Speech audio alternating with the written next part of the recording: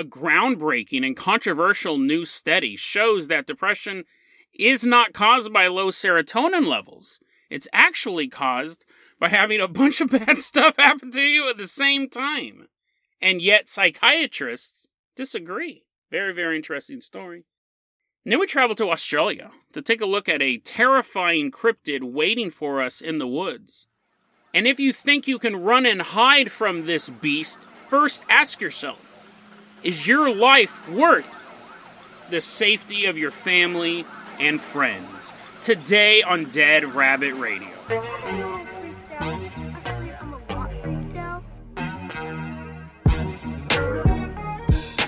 Hey everyone, welcome back to another episode of Dead Rabbit Radio. I'm your host, Jason Garbiner. I'm having a good day. I hope you guys are having a good day. I hope you guys are having awesome fun doing whatever you're doing.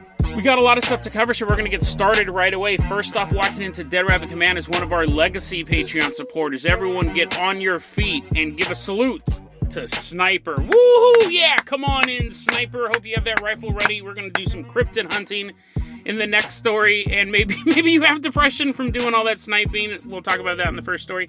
Sniper, you're going to be our captain, our pilot this episode. If you guys can't support the Patreon, I totally understand. I really do. Just help spread the word about the show. That helps out so much. Please do that for Dead Rabbit Radio. Sniper, let's go ahead and toss you the keys to the Dead Rabbit Dune Buggy. We're going to leave behind Dead Rabbit Command. We're going to burn rubber and head on out to a psychiatrist's office. Ding, ding, ding, ding, ding, ding, ding. I don't really know if the Dead Rabbit Dune Buggy's street legal, but we're taking it there anyways. It's going to be a fun little ride, hanging out as the temperature is not so hot. Just hanging out in this Dune Buggy, driving on the way to the psychiatrist's office. We're like interrupting all their appointments, just revving up the engine right outside their window. This was an interesting story. This story I came across during my vacation, and it might have actually been right before I went on vacation. And I was like, wow, this is huge. This is a really big story, and I kind of wanted to wait to see what the pushback would be on it, because I knew there would be pushback. And the pushback, it's interesting because on the one hand, people are seriously pushing back against this study we're going to talk about, but on the other hand, everyone's doing it very quietly. Because even the pushback, even by pushing back against this thing, you have that thing on the internet called the Streisand effect. The more you fight against something, the more popular or the more well-known the thing you're fighting against becomes. And this is an explosive study that is ready to rock the world of psychiatry. Depression, right? Let's talk about depression real quick. I've obviously gone through bouts of depression. And I, like, a long time ago, I remember I was in depression when I first moved up here. And I was prescribed what was described as a low dose of Prozac. It was basically just like a low dose. And they said, listen, I've talked about this before on the show. They go, you're going to start taking this stuff. You're going to have some weird dreams, dude. And they did not prepare me for how weird my dreams were. Like, I remember vividly, I don't even like bringing this up because I'm afraid that it's true. I remember vividly dreaming that my mom and my stepdad murdered my sister. And they had buried her, and I didn't have anything to do with the murder, but I knew about it.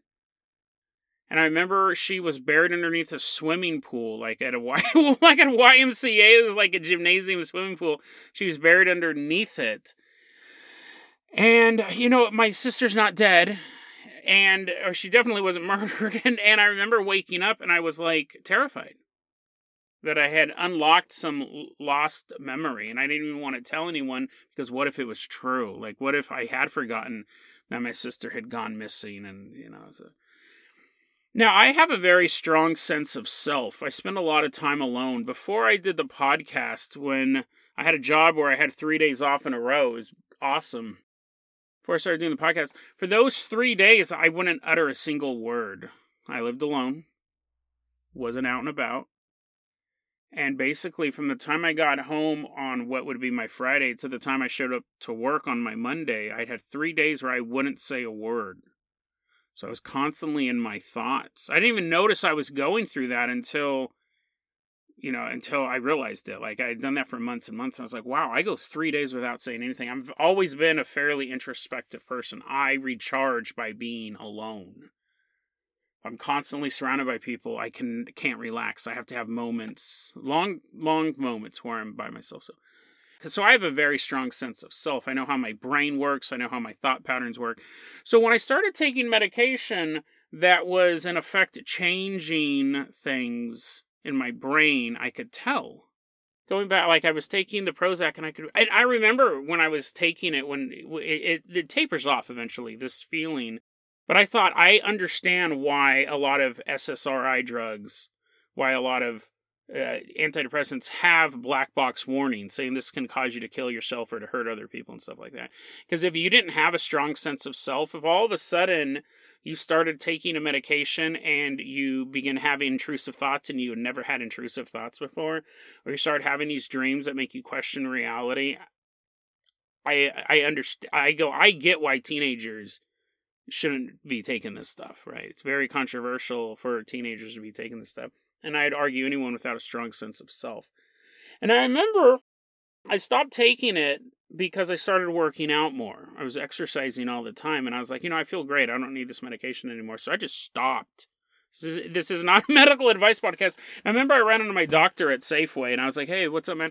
We were talking a bit and I said, hey, I stopped taking that Prozac. And he was kind of like, huh? Oh, okay. And I said, well, I've been working out a lot. And I just feel good. And I remember this very important to me. He goes, that's fine. He goes, you don't have to take it. He goes, it's such a low dose anyways. He goes, but you have to treat your workouts like medicine. You got to do them every day. Some form of exercise every single day. You have to treat it like it's treatment. That's a very good piece of advice. But then, obviously, stuff happens. And I remember I was kind of going, I wasn't really super, ever so often, just not like a normal person. You have good moments and bad moments, and sometimes you're a little more depressed than others. I remember at this point, I had the same doctor. Couple of years had passed, and I was talking about, feeling anxious, feeling down and stuff like that. And I was there to get treated for something else. And he goes, well, for the depression, we can put you back on the low dose of Prozac. And I said, pills aren't going to pay my bills. And he kind of chuckled. And he goes, yeah, it's true.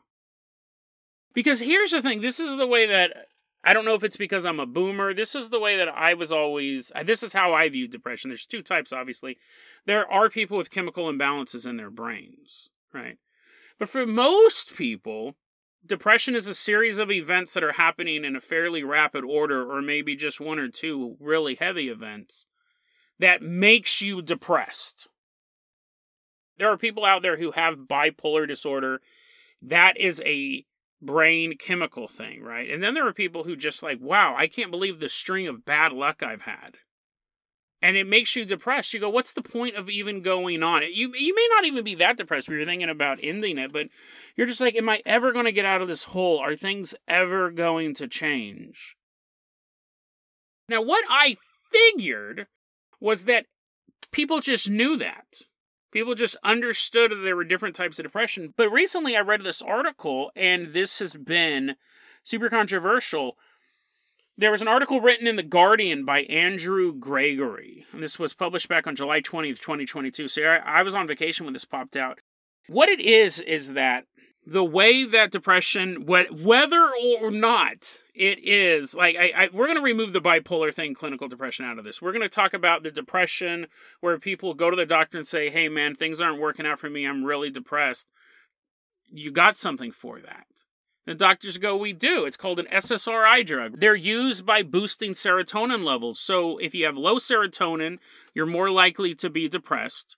So if we can boost the serotonin, at least you won't be depressed. You still have to go through the motions in life, but this won't make you depressed. And what happened was this serotonin theory came out in like the 1960s. And by the 1980s, the pharmaceutical companies go, well, if depression is caused by low serotonin, we'll just make a drug that ups the levels of serotonin. And that has been the treatment for day-to-day depression for decades. Right, for just standard depression. People go to the doctor and say, I'm depressed. We all know these pills exist. We all know that doctors will prescribe them. So we'll go here. Recently, the University of College in London did a huge study led by Joanna Moncrief. She's a professor of psychiatry there. This is basically what the study says. There is, quote, no convincing evidence that depression is caused by serotonin abnormalities. particularly by lower levels or reduced activity of serotonin, unquote. This says that there is nothing to back up that theory at all. That theory at this point is 60 years old, and there is no proof for it. And what they did was they went over all of these existing case studies, and they said depression is not likely caused by reduction of serotonin. Some of these studies, they would artificially reduce people's serotonin levels, and they did not suffer from depression. So if the low serotonin level made you depressed, how come we can't replicate that? They said in some of these studies we looked at, the use of SSRI drugs lowered the serotonin level anyways. It didn't actually do what it was supposed to do in that particular person.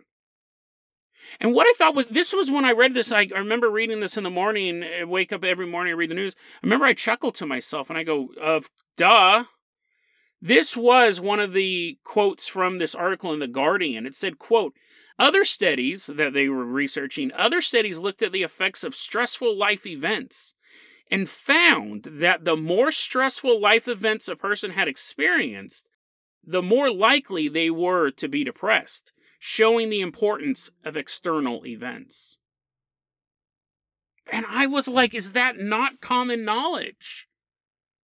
And apparently, let's say you've had a bad run of things, right? You go to the doctor, you say, hey man, things aren't working out for me, I'm really depressed. They can prescribe you SSRI drugs to boost your serotonin level, but that's not necessarily what causes the depression, is the low serotonin level. And what's interesting is, in the article in The Guardian, and Joanna Moncrief, they've all said, listen, this is not saying stop taking your meds. This is 100% saying throw them all in the garbage. Because the problem is like, there are bad side effects to just quit taking these.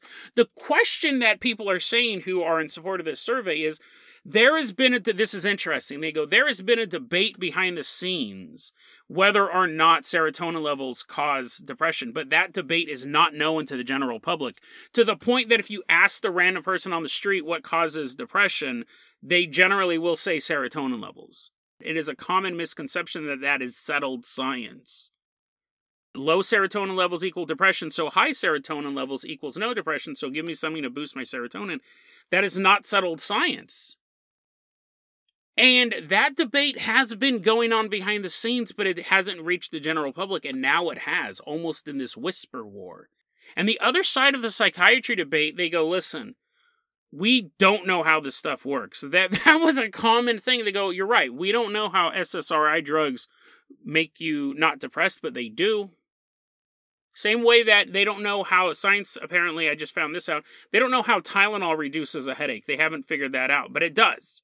That was a comparison that was constantly being used. We don't know why Tylenol makes the pain go away in your head, but it does. They said we don't know why SSRI drugs work, but they do. And then, at that point, you have to open up the whole placebo thing, right? If a medical professional gives you something and says this is going to make you less depressed, is how much of that is the placebo factor? They've even gone after the other side of the psychiatry argument, who are saying, no, you have to keep taking these. Let us debate behind the scenes, but keep taking these. They've criticized Moncrief for being a quote-unquote radical against the pharmaceutical industry, saying, listen, she has a bone to pick with these people.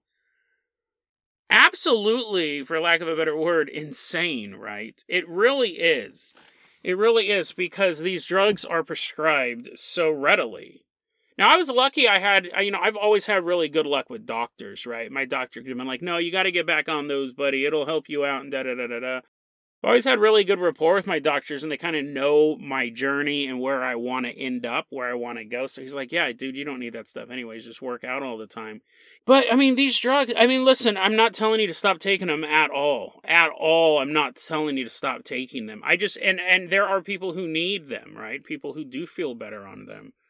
But I think for the general public, I think the problem is the debate is not. I didn't know that at all. Obviously, I chuckled because I always figured there was a good chunk of people who it was external life stressors that made them depressed.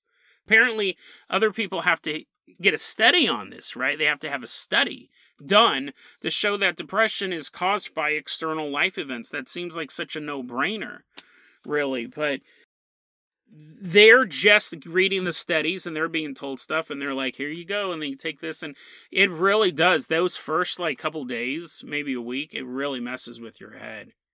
I can understand why it's super dangerous. I had a strong sense of self, so I could realize those thoughts weren't, not thoughts even, it was just the dreams. The dreams were so bizarre. But when I woke up, I was terrified. I honestly thought I had unearthed the memory of my parents killing my sister. And I was like, in that moment, when I woke up, that was one of the times I can remember feeling the loneliest I ever did. And I like being alone. That was soul lost in the darkness loneliness. I felt like my parents had murdered my sister, and I was the only person on earth who knew that, and I didn't know what to do next. And I was going to have this guilt over my shoulders for the rest of my life. I mean, it was super weird. It's one of the loneliest times I ever felt in my life, and it was all in my head. It was all made up. And if you didn't so yeah, take them if you need to.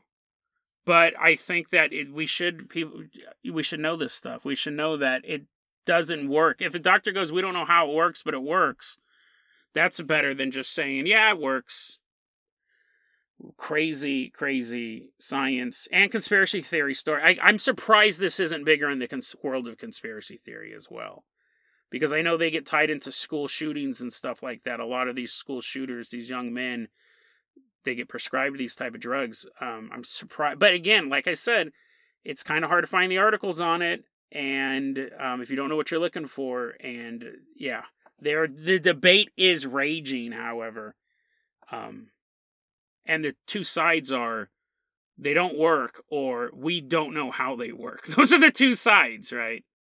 But either way, don't make any rash decisions. I'm not saying to quit them or anything like that. Don't take medical advice from a man in a haunted closet. Sniper, let's go ahead and leave behind the psychiatrist's office. I'm going to toss you the keys to the world-famous Carpenter copter. We're headed all the way out to Australia. I want to give a shout out. I found most of this information on a website called abookofcreatures.com. Really, really cool resource about cryptids, famous ones and obscure ones. It kind of sucks that there's a note, the most recent update saying we're on an indefinite hiatus, and that has been since July 2021.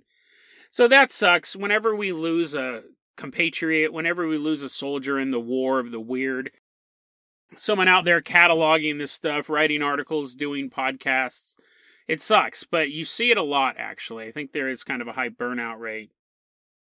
We have this resource for now. If you're into that, I recommend checking it out, because who knows how long it's going to be up, right? abookofcreatures.com gave me a bunch of this information. We're headed to Australia. In Australia, there is a cryptid, a creature, a monster that is almost unparalleled to anything we've covered before on this podcast. Because the question is, how much do you value your own life? Very rarely do cryptids make you think of these questions.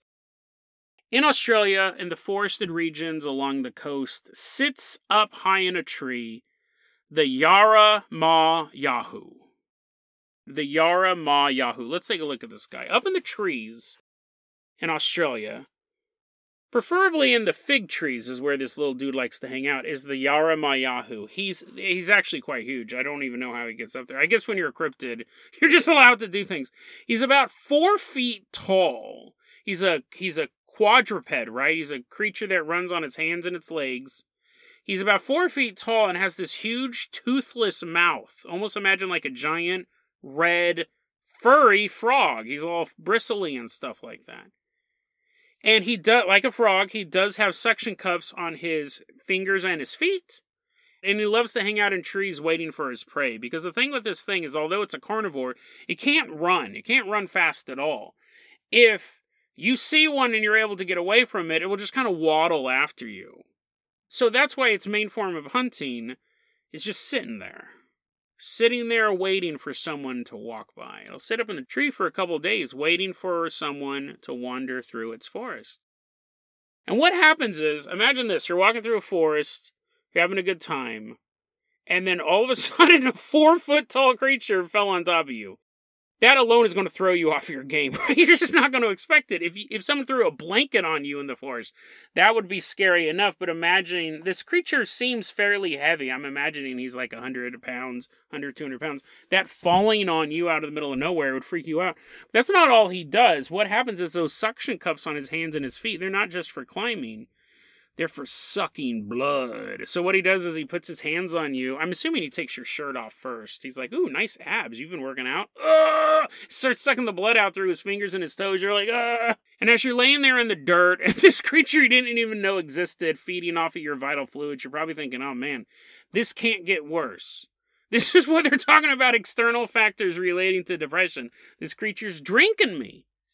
But he's not a full-on vampire, right? He doesn't drink enough of you to kill you.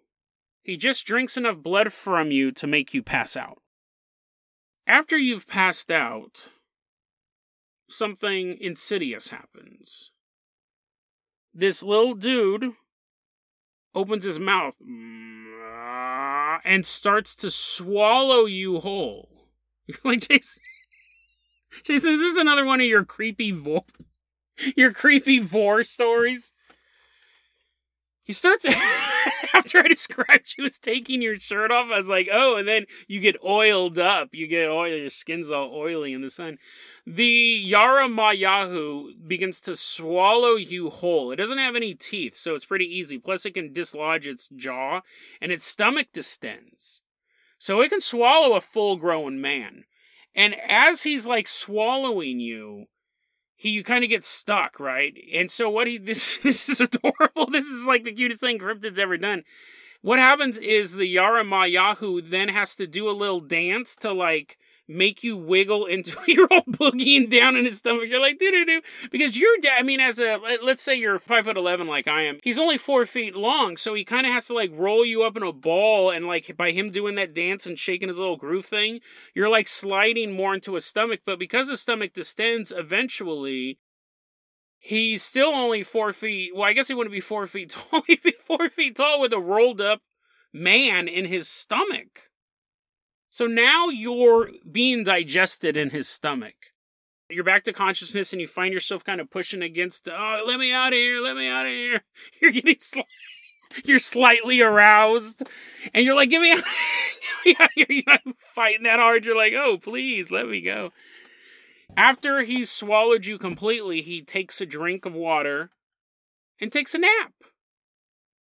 So you're like chilling out in his belly and stuff like that. And he's sleeping. But eventually he wakes up, and then he vomits you out. And you just slide out of his stomach through his luscious lips. I don't really have a vor fetish. It's just so funny because I get so many emails when I cover stories like this. You slide out, you're like waving goodbye. You're like, bye, Yaramayahu. You're sliding out, you're covered in puke, and you're laying there on the ground in the middle of this Australian forest. And this is what makes this creature so fascinating. This is what makes this story so interesting, is because now you have to ask yourself a question. This creature is feared in these areas of Australia. So the legend is well known of what happens when you run into one of these Yaramayahus. You had some of your blood sucked out, you've been swallowed, digested a little bit, and then vomited back out. And you're fully conscious at this point. You have a choice. You can get up and just run away. The Yaramayahu cannot chase you. It is so slow. It doesn't have any sort of teleportation powers. It doesn't move quicker through the trees or anything like that. It's like a trapdoor spider. It waits for the prey to come to you. You can take off running. But if you get up and start running away, the Yaramayahu will start yelling at you.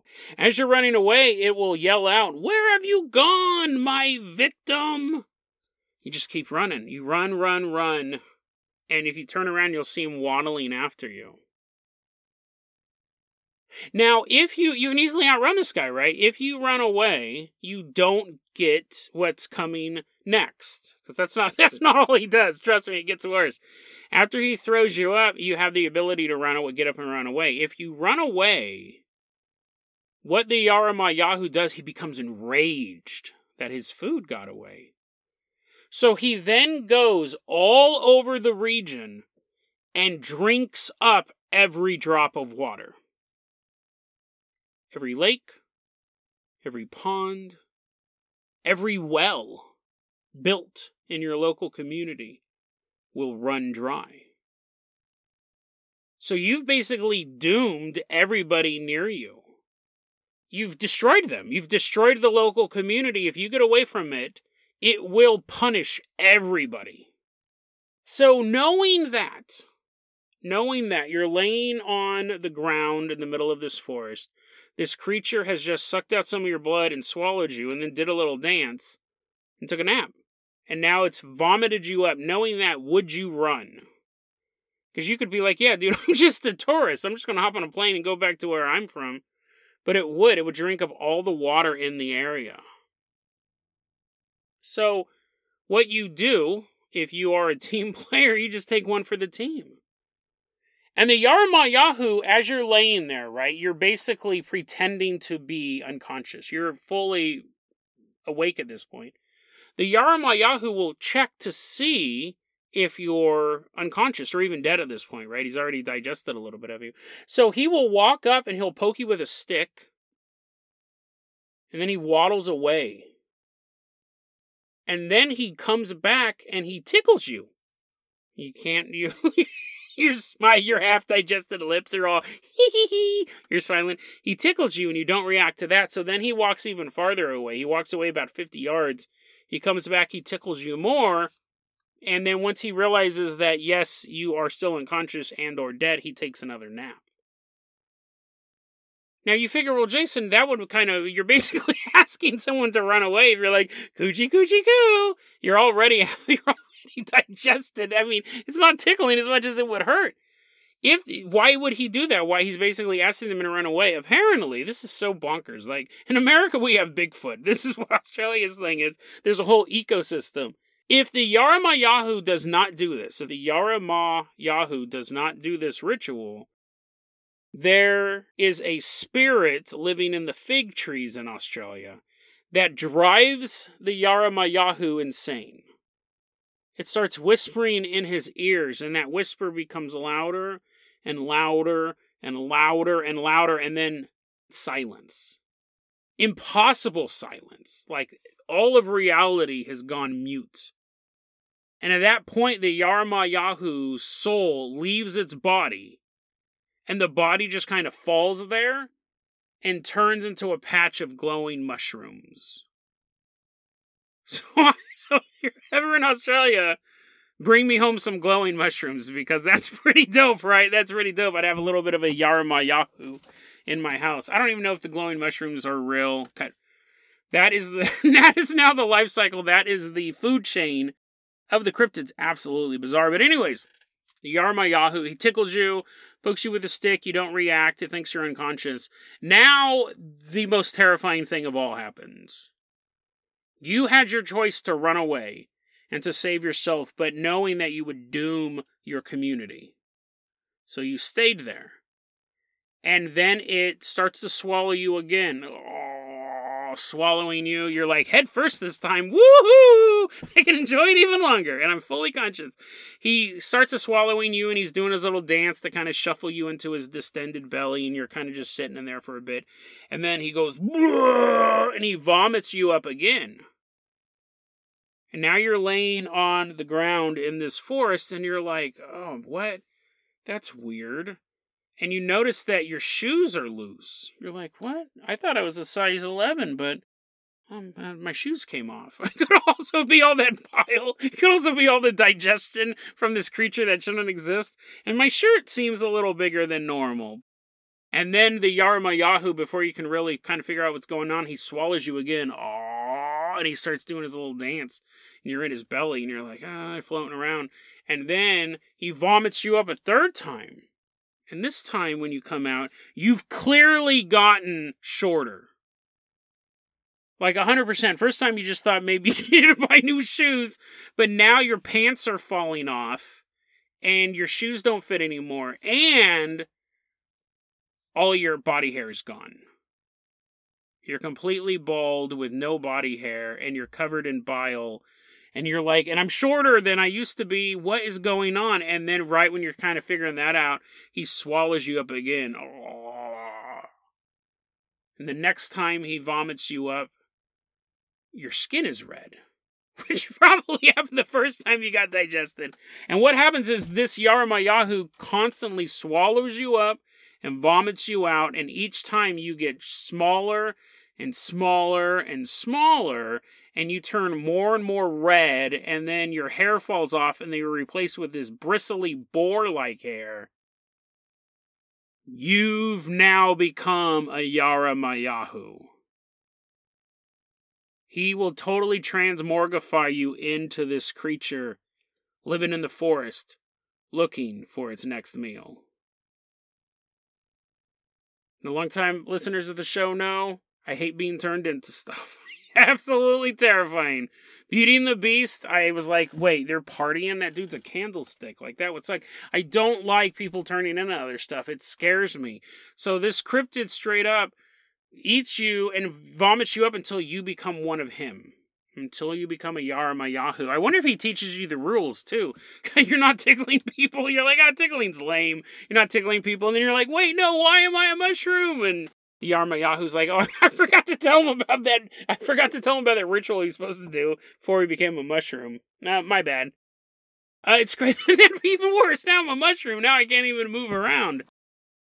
Yaramayahu, it's such an interesting story. Like, just as like an Aboriginal legend, it's very interesting. But as far as like a cryptid, this life cycle it has, and I can't think of another cryptid that has such a moral story built into it. Most cryptids, most urban legends are based on, we don't want kids to go play in the forest, so there's a creature in the forest that'll kill you. We don't want kids or drunk dudes to be hanging out by the river. There's a siren in the river who will sing songs and you'll go in the river. Most of these stories are created to keep dumb people from doing stuff, to make dumb people scared people, to keep them from doing stuff. This story, they said, because this creature is known to attack full-grown adults and children. It prefers to attack adults because it wants to fight, because it just likes more meat, I guess. It said that, it was used to scare children from going into the forest, but I think there's a bigger message here, right? It is about, I've never seen this before. You have a choice. You can easily get away from this thing, but you will doom everyone else around you. That very first time when you get devoured and then thrown back up, you can outrun it. You have enough strength, you have enough blood, you have enough fear, adrenaline to get out of its way, but it could mean the death of your entire community. All that water disappearing, right? Your crops are going to go bad, animals are going to die. Your town may survive or it may have to move on. They can't stay there. So you have to make a choice. And it's not like you committed any moral fault. You were just walking through the forest. It's not like you were being punished for any sort of sin. You were chosen at random. You just happened to be walking underneath the tree that it's in. And all of a sudden, you're thrust into this world where you make a decision. Your life for your communities. You have to choose.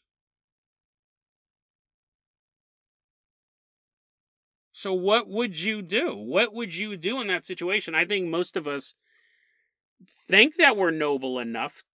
You're like, Jason, you sicko, you would do anything to get eaten alive, being hanging out in a belly.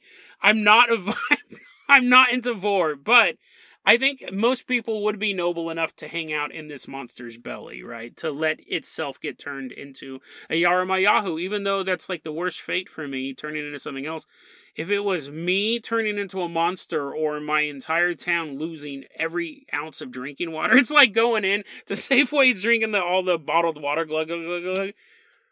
Like, you would have to make that choice. You would have to choose to just become a food source. And what's even more terrifying, and I think this speaks to the heart of any hero or would-be hero, or even not hero, but someone who thinks they're willing to do the self-sacrifice thing. If fear gets the best of you and you get up and leave, and it drinks up all the water, what they have done in the past is, as a water alternative, is you can go into the forest and you can tap the fig trees and get the sap or the fluid out of that and then use that to drink, in desperate situations. And what happens is the Yaramayahu is waiting up in those fig trees knowing that it's only a matter of time before people in the community come out to try to get the sap out of these fig trees as some sort of sustenance. And then the Yaramayahu attacks them.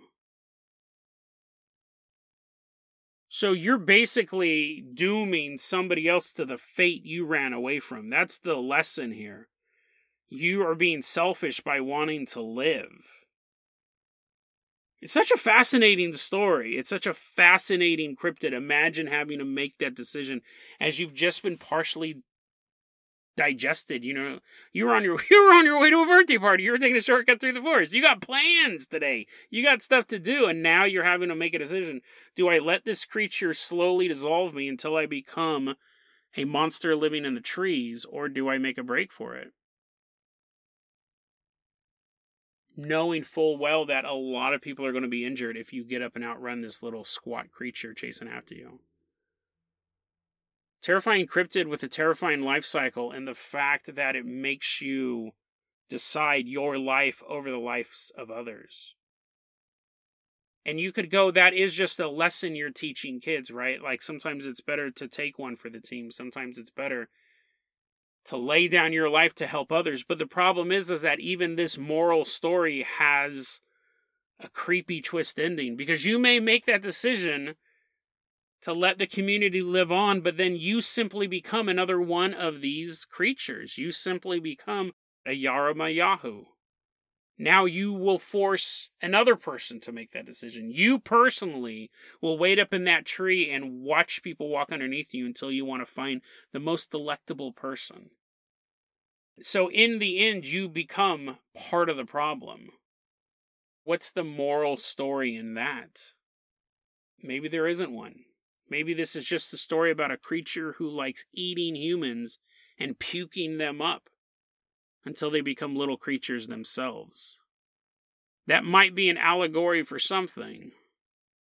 Or maybe it's just another creepy cryptid in a world full of the weird.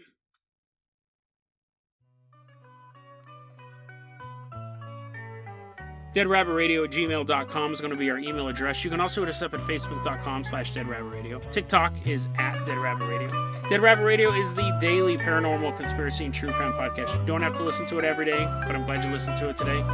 Have a great one, guys.